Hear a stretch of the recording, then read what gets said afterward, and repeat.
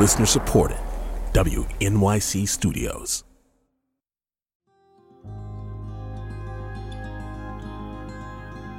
I was making it for the one other black kid in the room, or for the 3 queer kids in the room, or the people who feel like they don't really get a shot, or like are not seen or talked about or cared about at all. And I'm playing for, a lot of times, mostly white people. And sometimes I'm like, is the mission still intact? Like, are these people hearing the music? I really want them to.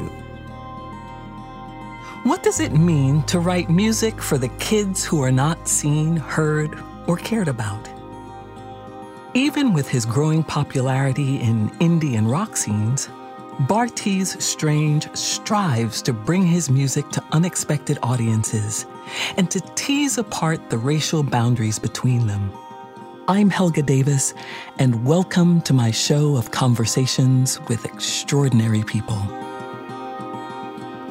Bartees Strange joins me today to talk about growing up on a military base in England, working in the labor and climate movements in D.C., and how seeing an appearance by TV on the radio on The David Letterman Show was the cheat code for writing his own music.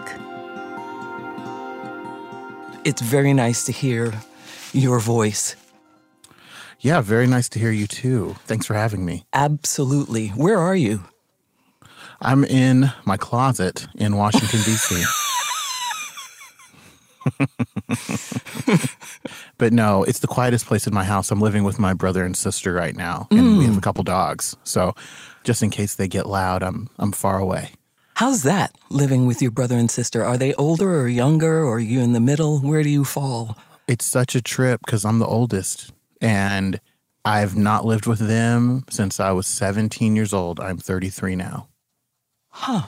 It's very interesting. And tell me what's interesting about that. Well, they don't need me anymore. They're grown. Oh. And it's funny because all the years I've spent worrying and being like, oh, I'm going to do this so you don't have to do this. And yeah. Oh. And then we move in with each other and they're just like fully grown, fully functional adults who have their own lives. So I spend a lot of time being like, oh, well, if you don't need me, what do I do? What do you do? What do you do? You know? Yeah. You work on yourself. You try to figure out why you feel like people need you when they don't. That's something I talked to my therapist about. What do you do when the people you thought needed you don't really need you? And you feel like you need to be needed. It's like a whole circle. It is. But you also made some promises to them about what you were going to do and how you were going to position them in the world and in their lives and in your life, which is not only about being needed, correct? Right. You're right. So, I think we grew up in a very rural area in western Oklahoma, and not a lot of black folks around. And when I left, I was like, I'm going to go out and I'm going to like get established, and then you guys can come too. And you won't have to work as hard. I'll do the hard work. And they ended up doing completely other things, which is funny. You make a plan, God laughs kind of situation. Oh, yeah. Oh, yeah. Oh, Right. yeah. Indeed. Laughs. So you're born in Ipswich, England, yes? Yes. I was born in the UK. Huh. And how long did you live there? Oh, not too long, probably 7-8 years. That's long enough, my love. Yeah. Yeah. My mom is an opera singer, and my dad was in the military, and they're moving all over Europe, and that's kind of where I was born. And tell me about being a young black man in Ipswich, England. Well, I grew up on a military base, and my mom and dad, I think they were very conscious about the people they put me around. Because my parents are from the South, 2 black people, grew up in North Carolina and South Carolina. And I think they wanted to make sure we were around black people as often as we could be, because I think that was the first time in their life that they didn't live around black people either. And they were traveling a lot. So my mom found a church on base that had some women there that she really trusted. And I was kind of raised by my mom and dad when they were around, and Georgia Lee Baker and a few other women, Sister Lee, people that my mom trusted with her life that, I mean, they're still friends to this day. Probably because of the role they played in my life. But yeah, so I was kind of raised by committee with all of these people that some were from the South, but others were from Guyana. Others were from India, people that were just at the base for whatever reason that my mom saw as the people that were trustworthy. Do you think that had some influence on the music that you make now? And if so, what do you think it is? What were you listening to over there on the bass? Well, honestly, my parents, they didn't really want us listening to secular music when we were kids. I think my mom was trying to be very straight and narrow and kind of sheltered us as a way to kind of protect us, I think. But protect you from what, though? The world? The world. I don't think she wanted me to find out how cruel the world could be at times. And I think she was finding out how cruel the world could be in her own way. Because my mom, she was singing and she had just left Eastman and she moved to Europe and she was trying to make it. And I know she faced like a lot of challenges. So I think in a way she probably wished she could have been sheltered from that, from those experiences. Yeah, I did realize, though, as we moved from bass to bass, a way to make friends quickly was to figure out what they were listening to and to kind of be like, oh, yeah, I like that, too. I like that, too. I like that, too. And that way I could kind of ingratiate myself or find like a little crew because I knew what they were hearing. And that was something that I copied throughout my entire life, for sure. And, What were they listening to? Oh, well. And what did you copy? Well, I copied everything I saw, which was something that I had to deal with as I got older. But I remember boy bands like NSYNC, Backstreet Boys. And I remember I had a friend who had Disney Channel and Cleopatra. I don't know if you are familiar with that group, but they had a song called Cleopatra Coming At Ya. And it was this 3 black girls, and the hook was like, Cleopatra coming at ya, Cleopatra coming at ya. And I remember people singing that song all the time, and I was like, I have to find this, and I have to learn the words so that people know I know the words so I can fit in with these people at school. Like, that's what I'm doing. And I learned all the words, and I went to school, I knew the dances, and I was like, okay, cool, like, this is going to get me by for like the next year for sure, And so, but there was a downside to that too, because I felt like I spent so much time trying to like be everything I saw that I don't think until I was much older that I really asked myself, like, what do I like? What do I actually want to be? So upside and downside of moving around all the time. I mean, it's still a fair question, no? To ask oneself, what is it that you like and what has meaning for you? Definitely. When did you start making music? Oh, yeah. So I started making music when I was probably in my early teens, 13, 14, 15 in there. Because I started making friends who had older siblings who could drive. And I started just kind of hearing what they were listening to. Like in the car. I heard like 50 Cent, Get Rich or Die Trying. And I was like, whoa, this is amazing. Like pre-choruses. Like I've never heard this used this way. And I like Linkin Park. And I was like, oh, it's like rapping over the rock thing. Like I've never heard that before. It was all these new things I'd never heard. So I was getting a little curious. And my dad's not musical at all, but he's a huge listener. Like he doesn't make music, but he is a music nerd, like collects music and loves like hi-fi equipment, like speakers and reel-to-reels and stuff like that. And when he would go to Japan, he would always come back with like a new thing. And one day he brought me like this little cassette recorder. And so I just kind of fell in love with recording myself and just like talking into it and playing it back slow, playing it back fast. That fascinated me. So I was kind of more in love with like sound and like, oh my gosh, like you can manipulate sound. And then I was kind of finding music at the same time. And I think that's when I started kind of like recording things. But I didn't know how to play an instrument. I just knew how to sing. And so I would just kind of play with little melodies and record them into my tape recorder and listen back at various speeds. And that's kind of what I did for a couple of years. I didn't really have the vision of being a musician or a creator or an artist. I just was having fun. Huh. Yeah. That's a thing, to have fun or to go toward this direction where you're doing something that makes you feel good or that piques your curiosity. Yeah. And that's just how it started. And I don't think it was until I was really probably 15 or 16 that I was inspired to make something. And I'll never forget watching television late night. Letterman comes on, and this band comes on called TV on the Radio. Mm-hmm. And the front man is this black dude named Tunde Adebimpe. Mm-hmm. There's this other black guy playing guitar. There's a black guy playing bass. And all the black musicians I knew, were like high art, classically trained, freak level musicians. Mm-hmm. And that kind of discouraged me because I'd see my mom and her friends and I'd just be like, yo, like I can sing, but I do not want to go to the Hochschuler. Like I do not want to like, you know, I didn't feel like that was my journey. You know, and to this day, my mom is still like, you know, if things don't work out, like you're still young, you could be a baritone. Like that. I'm like, Mom, like I don't think that's like what I want to do. But when I saw him, I was like, oh, you can like just make music and it can be fun. And it's like not about how clean and perfect it is. It's like this emotional release. And that was like the cheat code. Like I was like, oh, I can do that. And I got a guitar like within the next week and just started writing songs.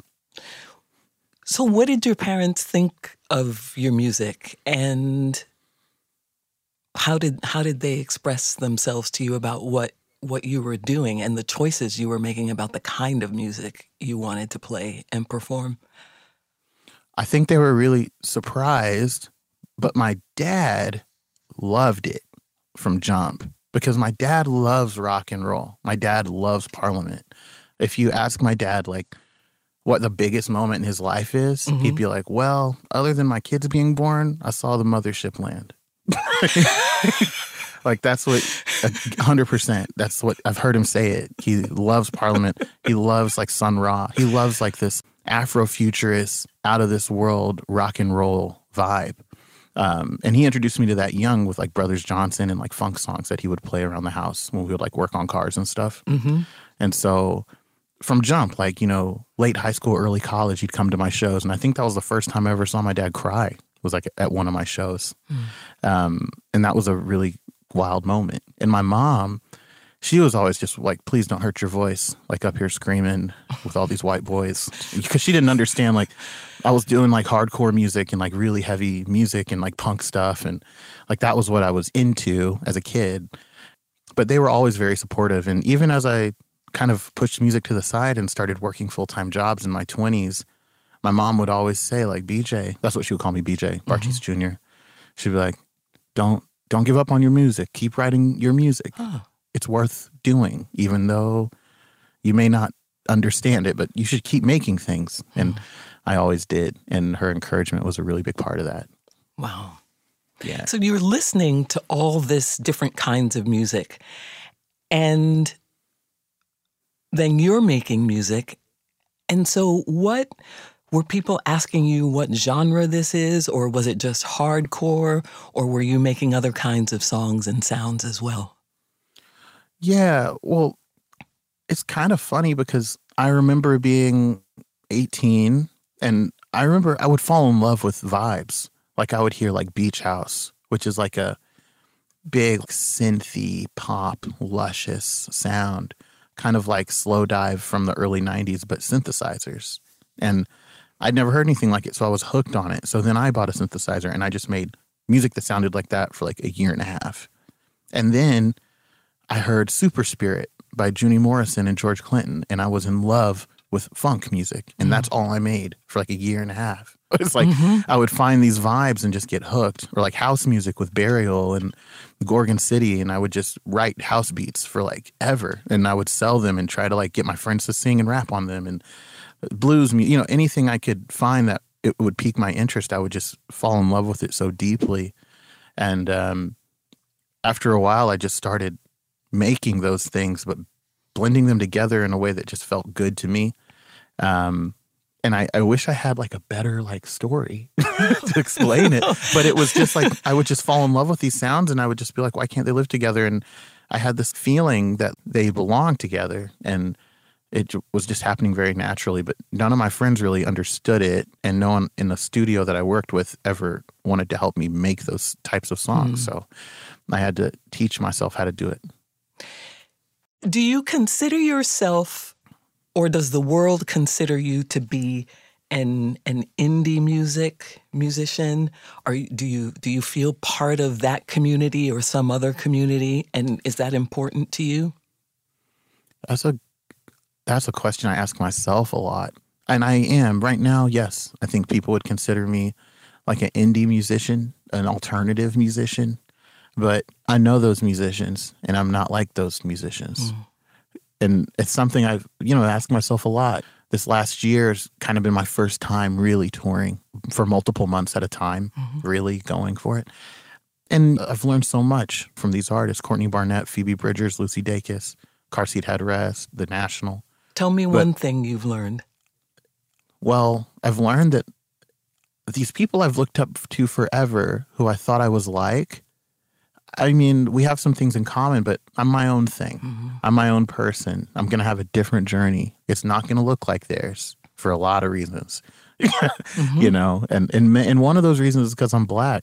And their road is going to be different than mine, and just kind of becoming comfortable with, like, you can have a career in this, but you're going to have to really trust yourself, because it's not going to look like the things you've seen, It's such a big life lesson, that thing also. Where do you feel like you've met resistance, if any? Oh, honestly, the biggest forms of resistance came from myself, because I told myself I wasn't good enough to do it for so many years, and that it wasn't worth pursuing. When I moved to D.C. from Oklahoma after college, I sold all my equipment. I was like, I'm going to become like Mahershala Ali from House of Cards. I'm going to just work in D.C., work on the Hill. No. Yeah, that's what I did for 10 years. I worked in politics. I worked for the climate movement. I worked in the labor movement. In half of that time, I didn't touch any music at all. I tried to get away from it so I could be this thing that I thought I was supposed to be. And then I became really unhappy and just started making things again. But it was like a journey. And I felt like kind of dealing with myself and eventually realizing how important creating things is to me was kind of how I was able to get over that. And then once I got over that, I mean, no one understood what I was trying to make. I mean, I tried to shop my first record around to a label, and no one wanted it for 2 years. No one would accept it. No one thought it was good. And they didn't understand what I was trying to do with it. But I still put it out, and it worked. But, I had to, there was a lot of conversations with myself for that few years, just being like, this is worth doing. Even, whether it's 5 people or 5,000 people, it's like, you want to do this. And so I did. So was there something that finally helped you say yes to yourself and yes to yourself as a musician? Yes, a couple of things. But the biggest thing, I had a realization during that. I remember leaving Oklahoma for the job and thinking, oh, I'm about to make my parents so proud. Like my parents, grandparents, everyone's going to be so pumped when I'm like this fancy guy, And then I became that fancy guy, and my mom would just be like, you seem so unhappy. And I was like, I am, because I'm not doing this thing that I've loved doing. It was just so one-to-one. I literally cut that music out of my life to become this other thing, hated it. Everyone around me knew it. And I was like, okay, I guess I got to start doing the other thing again, because I don't think my parents sacrificed all that stuff for me to be rich. They did it so I could enjoy my life, have a happy, healthy life. And they want to come to the shows. So everybody won.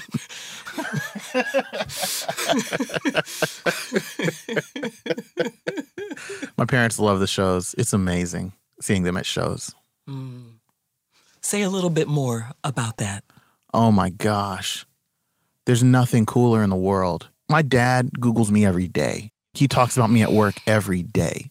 My mom calls me and puts the phone up on speakerphone, and I can hear my dad on work meetings talking to everyone at FEMA about his son that played on Kimmel and da-da-da-da-da. They love it. And when they come to the shows and they see all these people knowing my words, they just lose it. It gets so emotional and they grow closer together. I'm watching them have moments with each other.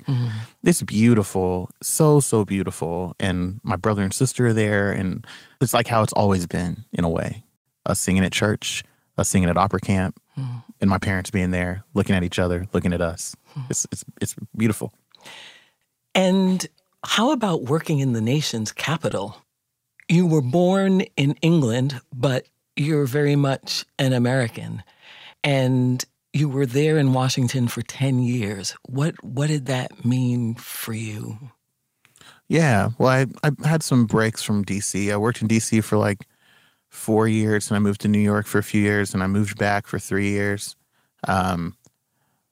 DC, working in DC is a trip, you know. I mean, when I was in college, I really wanted to live here, honestly, because of like Fugazi and Beauty Pill and Chuck Brown, the music, you know. I was like, oh, like this is cool music. And I was like, and I can get a job doing like comms up here. And working in making music in DC is weird because I feel like you see this like disparity in the city that's just so violent between like people that have and people that don't have anything.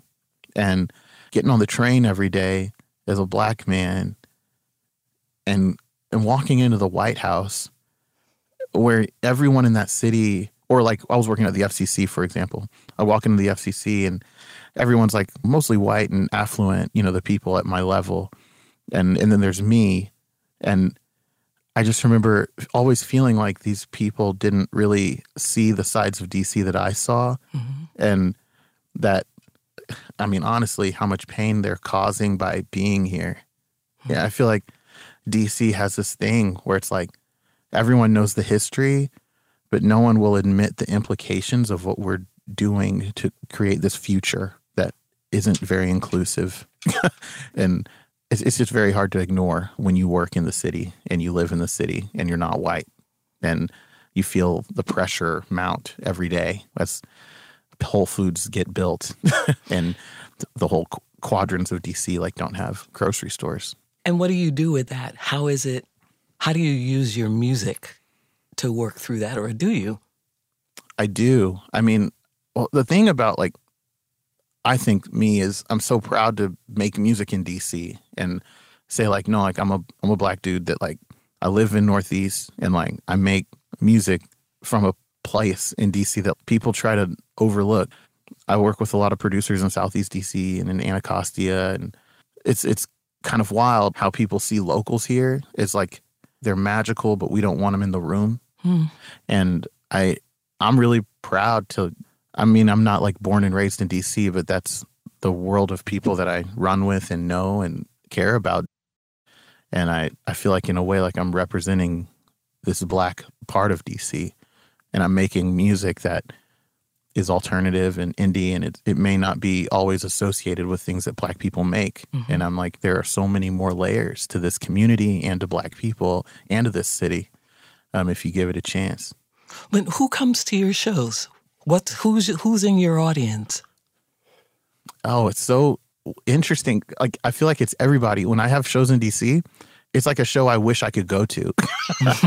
Because I feel like when I go to shows, I'm the only black person there a lot. Because I love a lot of like indie and like rock music and stuff. And a lot of times I'm the only black person or something. But in DC, I feel like the shows are pretty diverse. I'm really excited for this year because my first headlining tour is at the end of the year in November. And I'm really curious what my audience looks like in Georgia or North Carolina or Texas, you know, these places that like, I know there's like black and brown pockets, but it's like mostly white.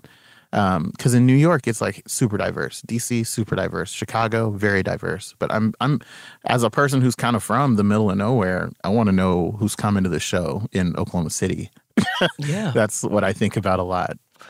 Does it matter to you that there are black people there or not there? Yes. Oh my goodness. I had a show a couple weeks ago in London, and like something about it made me feel like I looked out into this like sea of white faces, these people mostly like under 25 years old. I was opening for a bigger band, and mostly white women under 25 years old. And I just felt so other in the room. I hadn't felt like that since like high school. And I was just like, ugh, this is cool to play for this many people. But, you know, there was a time in my life when I was making this music in spite of people like this, making it for the one other black kid in the room, or for the 3 queer kids in the room, or for the people who feel like they don't really get a shot, or like are not seen or talked about or cared about at all. And I'm playing for a lot of times mostly white people. And sometimes I'm like, is the mission still intact? Are these people hearing the music? I really want them to. So, as opposed to what? Well, as opposed to no black people hearing it. I mean, I want my music to be the beginning of like a more inclusive conversation in music, you know, like who's allowed to make what, you know, who's allowed to be in what room. I feel like there's a lot of like black, brown, and other indie and alternative artists who are really pushing the envelope, but they don't get opportunities. And I kind of am trying to show that not only are we capable of making like incredible music, but we can show a new path forward, a new world of music that is inclusive to everybody, not just young white kids or old white guys. There's like a bigger world, and we all want this music. It's there. But what do you think that dynamic is? Why is it that way? I have a lot of thoughts about this. Why is the indie and alternative space this way? Like the way it is right now? Yeah, or where are black people in your audience, and why don't they come? And what is it, if you will, about what you're doing is so strange to them that they don't participate? Well, at my shows, I feel like they are coming. I mean, this last experience I had, I was opening for Phoebe Bridgers, and I think that her audience, they are what they are, and it's cool to play for them. But I feel like my worry is with my music and hoping that it reaches black people is sometimes I look at the indie space and there's artists like Moses Sumney and Serpent with Feet and Tasha Wow and Taja Cheek from Lorraine. Like these are black artists who are like pushing the envelope in our space. But for some reason, sometimes I feel like the music is just marketed in a way that isn't showing black people that it's for them. Sometimes just coming out on labels and being put in places that are like extremely white. And I never know like how we should change this. And I deal with it with my own music where you have all this label support and all these people who are trying to help you, but like a lot of them are white, and you're always trying to figure out like, okay, like how do I bring more black people into my team so they can play a bigger part in how this is being marketed and like put out in the world so that the people I want to see can see it. Which is like, I feel like that's like always bouncing around in my head. But why don't you just ask? Ask the label to make sure black people see it? You know, that's a good question. That's funny. You grew up in that church. What's that verse? You receive not because you ask not? Ask not. Why do you think you don't ask? Oh, because I'm scared they won't like me. Yeah. It's such a hard thing. It's such a hard thing. Because you're in, and you're trying to stay in and find ways on your own to bring other people along on your journey. And yet, if you're in a room where you aren't represented, how do you make that important to those people without jeopardizing, or what feels like jeopardizing, your own position in that room? It's interesting. It reminds me of jobs I've had, honestly, working in the climate movement or in the labor movement, and you're the only black person in the room, and you know that the work should benefit Black people more. They need the benefits of the work more than others. But getting the room to believe you is like such a challenge. And I feel like that's my challenge now, where I express this to my team or to the label, and they may think like, oh, we're nailing it. But in my mind, I'm like, this isn't hitting where it needs to hit. And I don't know how to get it there. Mm-hmm. Mm-hmm. And it's like this trial and error kind of thing, where you're just like, that didn't work, that didn't work, that didn't work. Am I getting closer? Am I getting farther away? And all of this is so new to me. It's disorienting already. It's a trip. What's new to you? Being in the music industry and touring and having a label, having people I can ask for help at all, making money on music. That's like a new concept entirely. So I feel like this last year, it's been just like a fire drill. And now I'm kind of getting used to it enough to be able to look around a little bit and question things that have happened in the last 2 or 3 years. As I prepare for future releases and things that I want to see happen later. I was listening, and then one of your lyrics kind of popped out at me. What does it mean for you to feel just like your father? Rushing around. Mm-hmm. My dad is a hustler, extremely hardworking and entrepreneurial spirit. Big dreams. Always had them and continues to have them. But sometimes I feel like my dad was always just kind of not running in a circle, but kind of running himself ragged. Mm-hmm. And I just kind of wanted to be like, slow down. Everything's fine. We're good. I'm good. Mom's good. I know you want to like do everything for us, but we're good. And sometimes I feel like that kind of in what we were just talking about. Yeah. Like, some things take time. Like, just that's it. Some things, it just literally takes time. You can't do everything. You're not going to reach everyone today. And what about from Boomer? You say, you can't hurt me, for I've been buried alive by the devil. Oh. I love basically, that. That's my jam. Thank you. I love that song. Well, there's a few things happening in that song and in that section specifically. Mm-hmm. It's like a kind of like country, like bluesy breakdown kind of thing, and kind of referencing like my family. And that album, Live Forever, is kind of all about me wanting a shot and saying like, look, like I'm good at this and I deserve to be here making music for you. I deserve this, and I really want to do it. And in that section, I'm kind of saying like, I've already been through the worst. Mm-hmm. Like I've seen the worst. I've experienced it. I've watched my parents go through it. I've watched my grandparents work through it. And I want something for all of that work and all of the things we've experienced. And that line, I'm just saying like, you can't hurt me. I've seen way worse than what you could throw at me. Mm-hmm. So what do you want to do? Mm-hmm. You're going to let me in or not? That's kind of what it is. Yeah. You're listening to Helga. We'll rejoin the conversation in just a moment. Thanks for being here.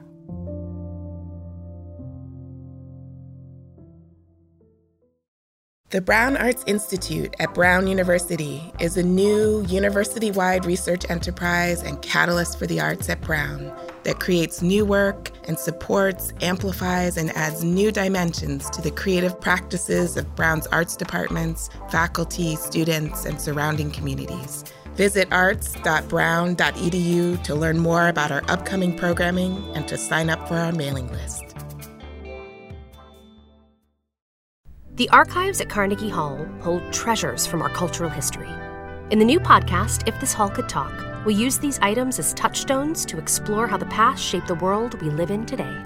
I'm your host, Jessica Vosk, and I'll be joined by historians, performers, cultural critics, and others to look back at the iconic venue's legendary and sometimes quirky history. If This Hall Could Talk, from Carnegie Hall and distributed by WQXR. Listen wherever you get podcasts.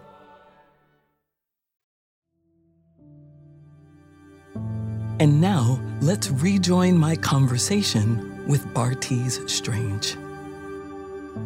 I was also thinking about your lyrics in this regard also. There are a few songs where you use the word nigger. Yeah. And just to give you a little background, I was on the subway the other day and two young African-American men were speaking to each other. And there wasn't even really a conversation there. It was, yeah, yo, my nigga. Yeah, what up, nigga? Yeah, you know how it is, nigga. And it just went on and on and on and on and on. And I hear it when I hear young women talking about men they're having experiences with. And I want to ask you about the word. I want to ask you about its use in your music. Yeah. I use the word in my life. When I talk to my friends, it's like not everybody gets that word, but people I care about do. My buddy John Ketchum, Will, DJ, those are my niggas like forever. That's family in a way. What does that mean? That means family to you? Yeah, to me, it's like those are mine, my people. We care about each other. And when I use it in songs, I kind of use it as a signal, like for Black people. Yo, like, what's up? Like, do you see me? Like, I see you. That's why I've always thrown it in my music, and because I love the word. I love how it sounds, and it's a word that means a lot to me. I remember when I moved to Brooklyn, I never really lived in a place that was like majority Black in my life, and I never had anyone to say the word to other than like my brother, or like someone on the basketball team when I played like on an AAU league. And after living in DC in like a very white neighborhood at the time, I moved to Brooklyn. I was living in Crown Heights, and I kind of honestly had this new self-discovery period of like 3-4 years where I was just only with Black creatives, period. And it kind of woke me up in terms of like how I saw myself and how I moved through the world. I felt like I was stepping into myself in a way that I never was able to. The word is like a term of endearment that I've used for my friends, and that was used towards me. And I kind of wore it like a badge. The people on my block would say that to me, and I would say it back to them. It was like, welcome home. Get off the train, been around white people all day, and I'd take a ride onto my block, and someone was like, my nigga was good. That became like, welcome home, bro. Like that became this thing that made me feel really comfortable. And that's how I've used it, since then. It's like, this is something that I use with my friends as a term of endearment. And in my music, it kind of holds that space too. I get the feeling you don't really love it.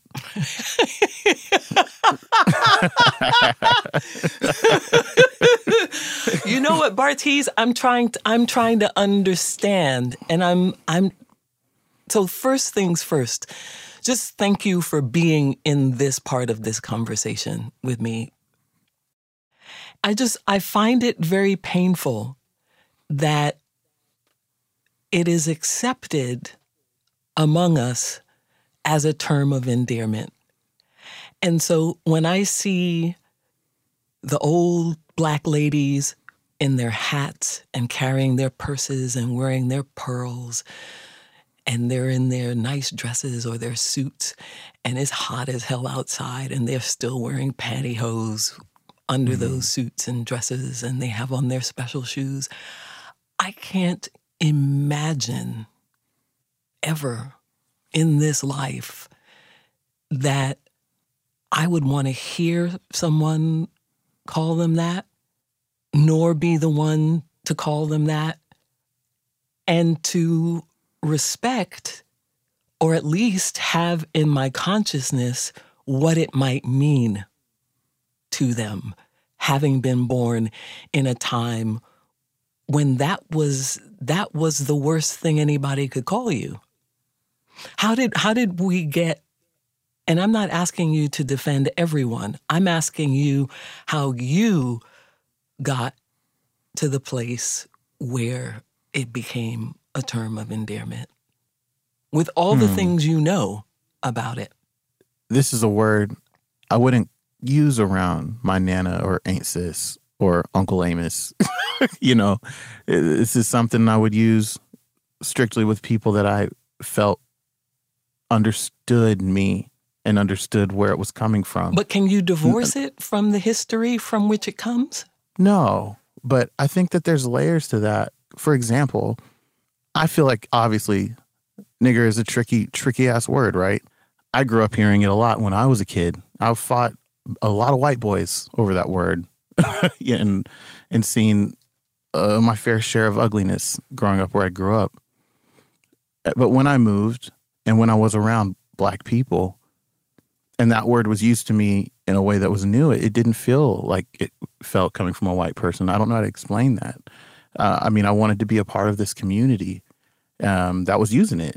And these were broke people, rich black people, people that worked at the MoMA, people that worked at the Whitney, people that played in cool bands.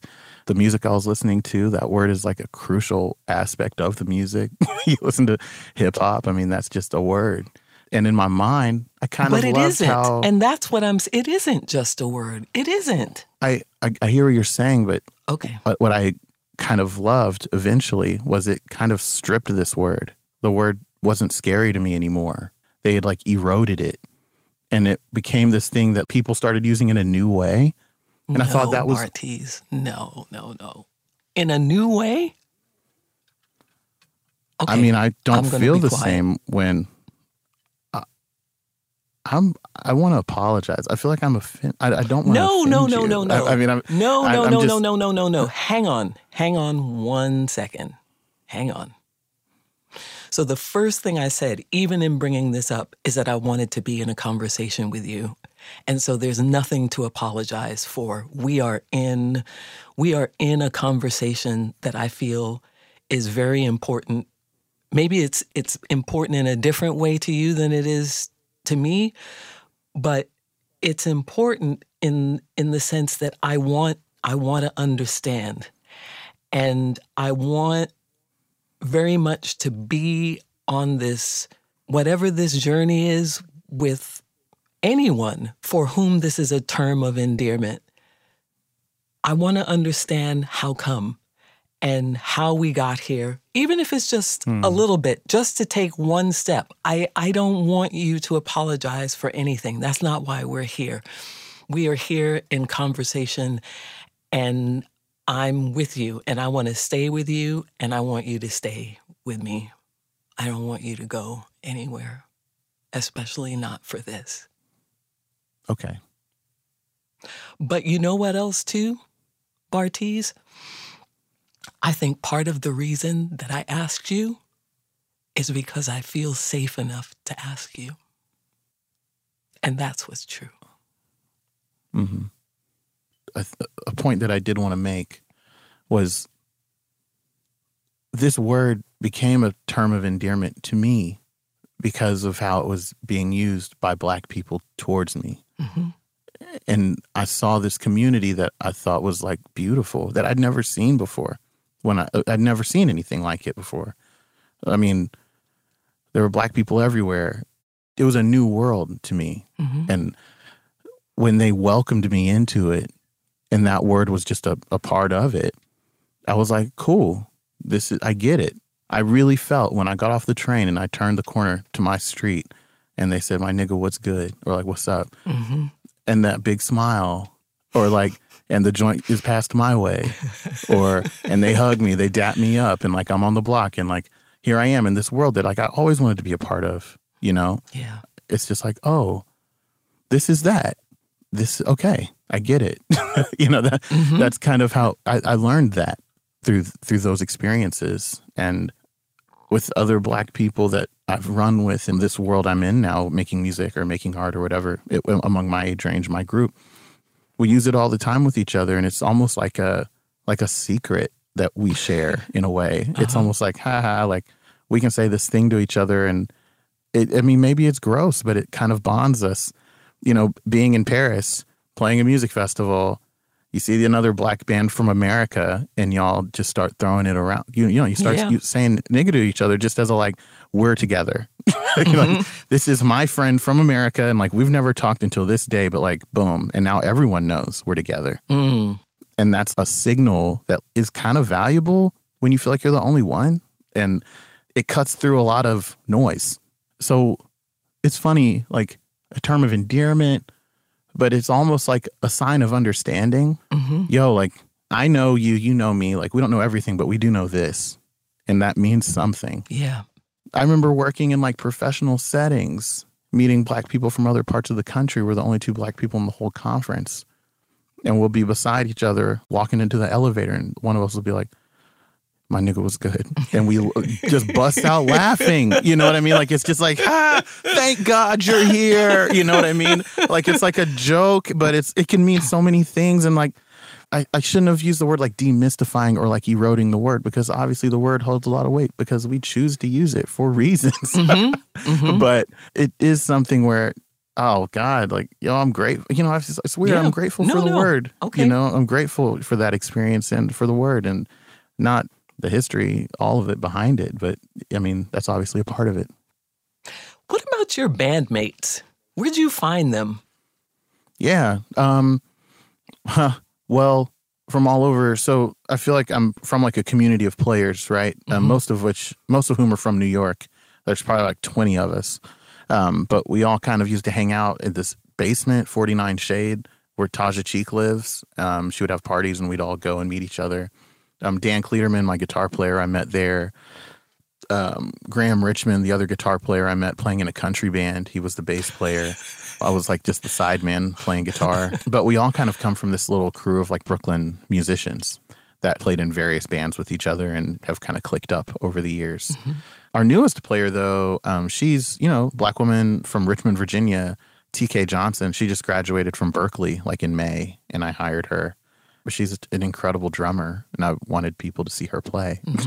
Yeah. And she's outstanding. So brought her into the band too. And John Days, when I moved back to D.C. this most recent time, I asked everyone who's the best bass player in D.C., and they all said John. And I went and saw him play, and I was in love with how he played bass. And I hired him as fast as I could. And that's kind of the core of the crew. And what's your relationship? How does it go when you're on the road? Are you a band of thieves or brothers and sisters? I would say we're like a band of brothers and sisters, and we're all like experiencing this for the first time. None of us have played in big bands or bands that got to tour or see the world. So every time we do something, I feel like we're all looking around at each other like, whoa, this is crazy. I can't believe we just played in front of this many people and we did our thing, the thing we do. Yeah. And I know like with the black players in the band, we're just like, yo, we're showing people a new thing. This is so sick that we get to do this at this level, in this world, in these rooms. And the white kids that play in the band, like, they're like so supportive and down. And I always wanted a band that was diverse and majority black and was just like forcing like a new conversation. And I feel like everyone's like really bought in, and we're excited about the year and writing more music. What else do you do? This past year, it's been just music, but most of the time I'm writing. I like to get in my space. This past year has been so much tour. Every time I get home, the first thing I do is carve out a little spot where I can just record and go through all the journal entries I've written. I mean, I do a lot of just writing in my spare time. Mostly because so many things have changed in the last couple of years, and I want to remember them and reflect on them and go back through it. That's been the else. And I feel like family has become more and more important. So seeing my mom, seeing my dad, trying to understand how to be a big brother to my siblings who don't need me anymore. It's very normal family stuff. It's like, that's what a lot of my time is. It's going through the journal, trying to schedule lunch with my mom, call my grandmother, check in, try to be present, because when you're on the road, it's like, I miss them so much. Mm-hmm. Mm-hmm. What's a thing that you do every day that every person can do? So often I think that people think that creativity is for other people, and they don't see creative spaces in themselves or how they can be present in their own lives. So it's kind of one of those questions I ask everyone, because I think that if it comes from every direction, maybe you'll hear a person that you relate to say the thing that you need to hear. Mm-hmm. What's a thing you do every day? I try to record something every day. I try to make things. The first thing I do, I wake up in the morning, I go downstairs, I journal, and then I have like a little rig set up where I will just kind of play little melodies and just leave it on record and just let it run. And I know not everyone has like a studio in their house. Mm-hmm. That's not the point. I think the point is just making something you can look at, making something you can hear back and see. You can like sing a melody into a voice memo or pluck a guitar. I think it's just good to get yourself out of your head that way. I know so many people, kind of like how you're saying, that don't feel like they can really make things or create, and I think everyone can. Mm-hmm. So whether it's like writing a few lines or painting something or playing a couple notes, I think it's worth it to do every day. So you journal every day? Yes. Every day, sometimes multiple times a day. Mm-hmm. What else do you do every day? I know you make something every day, but really a kind of pedestrian thing that most people or many people can relate to, although journaling every day is a very big one. Mm-hmm. Every day I try to talk to someone who knows me, not like my managers or whatever, social media, but like just like call my dad or like get on the phone, just talk to my little sister, you know, just talk, just so someone can look at me that has looked at me for years. Sometimes that is enough to ground me, because I have anxiety, but also it's a powerful thing as you like move through the day, and there's all these people that have varying objectives and opinions of what you could do and what you should do. But then there are some people who have none of that. They just know you. And that's an important vibe to be in every day, if you can. Thank you so much. Of course. It's really a pleasure to meet you. It's been amazing meeting you too. Thanks for having me. That was my conversation with Bartees Strange. I'm Helga Davis. Join me next week for my conversation with singer-songwriter Somi. And my very first lesson with Anewa, I wept. I literally, it was an opening, you know? It was a breaking open of all of those years of silence, of, you know, just seeing myself, like realizing this is actually my truth. This is actually, I've been like holding all of this sound inside. To connect with the show, text Helga to 70101. And we'll send you a link to our show page with every episode of this and past seasons, transcripts of my conversations, and resources of all the artists, authors, and musicians who have come up in conversation. We'd also love to hear from you. So drop us an email anytime at helga@wnyc.org. If you want to support the show, please leave us a comment and rating on any of your favorite podcast platforms. And as always, thanks for listening. Season 5 of Helga is a co-production of WNYC Studios and the Brown Arts Institute at Brown University. The show is produced by Alex Ambrose and David Norville, with help from Lucy Jones. Our technical director is Alan Gofinski, and our executive producer is Elizabeth Nonamaker. Original music by Michelle Ndegeocello and Jason Moran. Avery Willis Hoffman is our executive producer at the Brown Arts Institute, along with producing director Jessica Wazalewski. WQXR's Chief Content Officer is Ed Yim.